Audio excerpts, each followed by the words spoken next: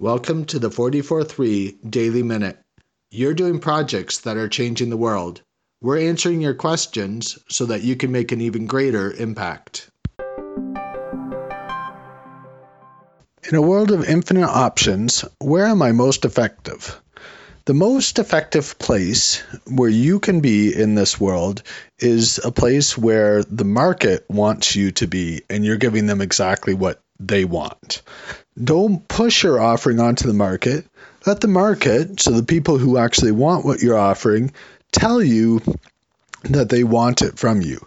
Give people a very precise area of focus. For example, one of my precise areas of focus is project management, and give them a solution to a problem that they are having. Tell them about the problem, tell them about the solution that you could offer and how you could help them solve the problem, and then let them tell you how they want to purchase that. Let the market pull it out of you and remain flexible to be listening to people at all times. Where are you going to be most effective?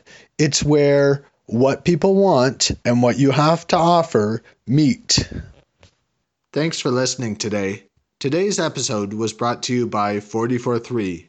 We're providing tools, resources, and services for people who have to manage projects in their everyday work, even though they aren't professional project managers. Visit us today at 44-3.com.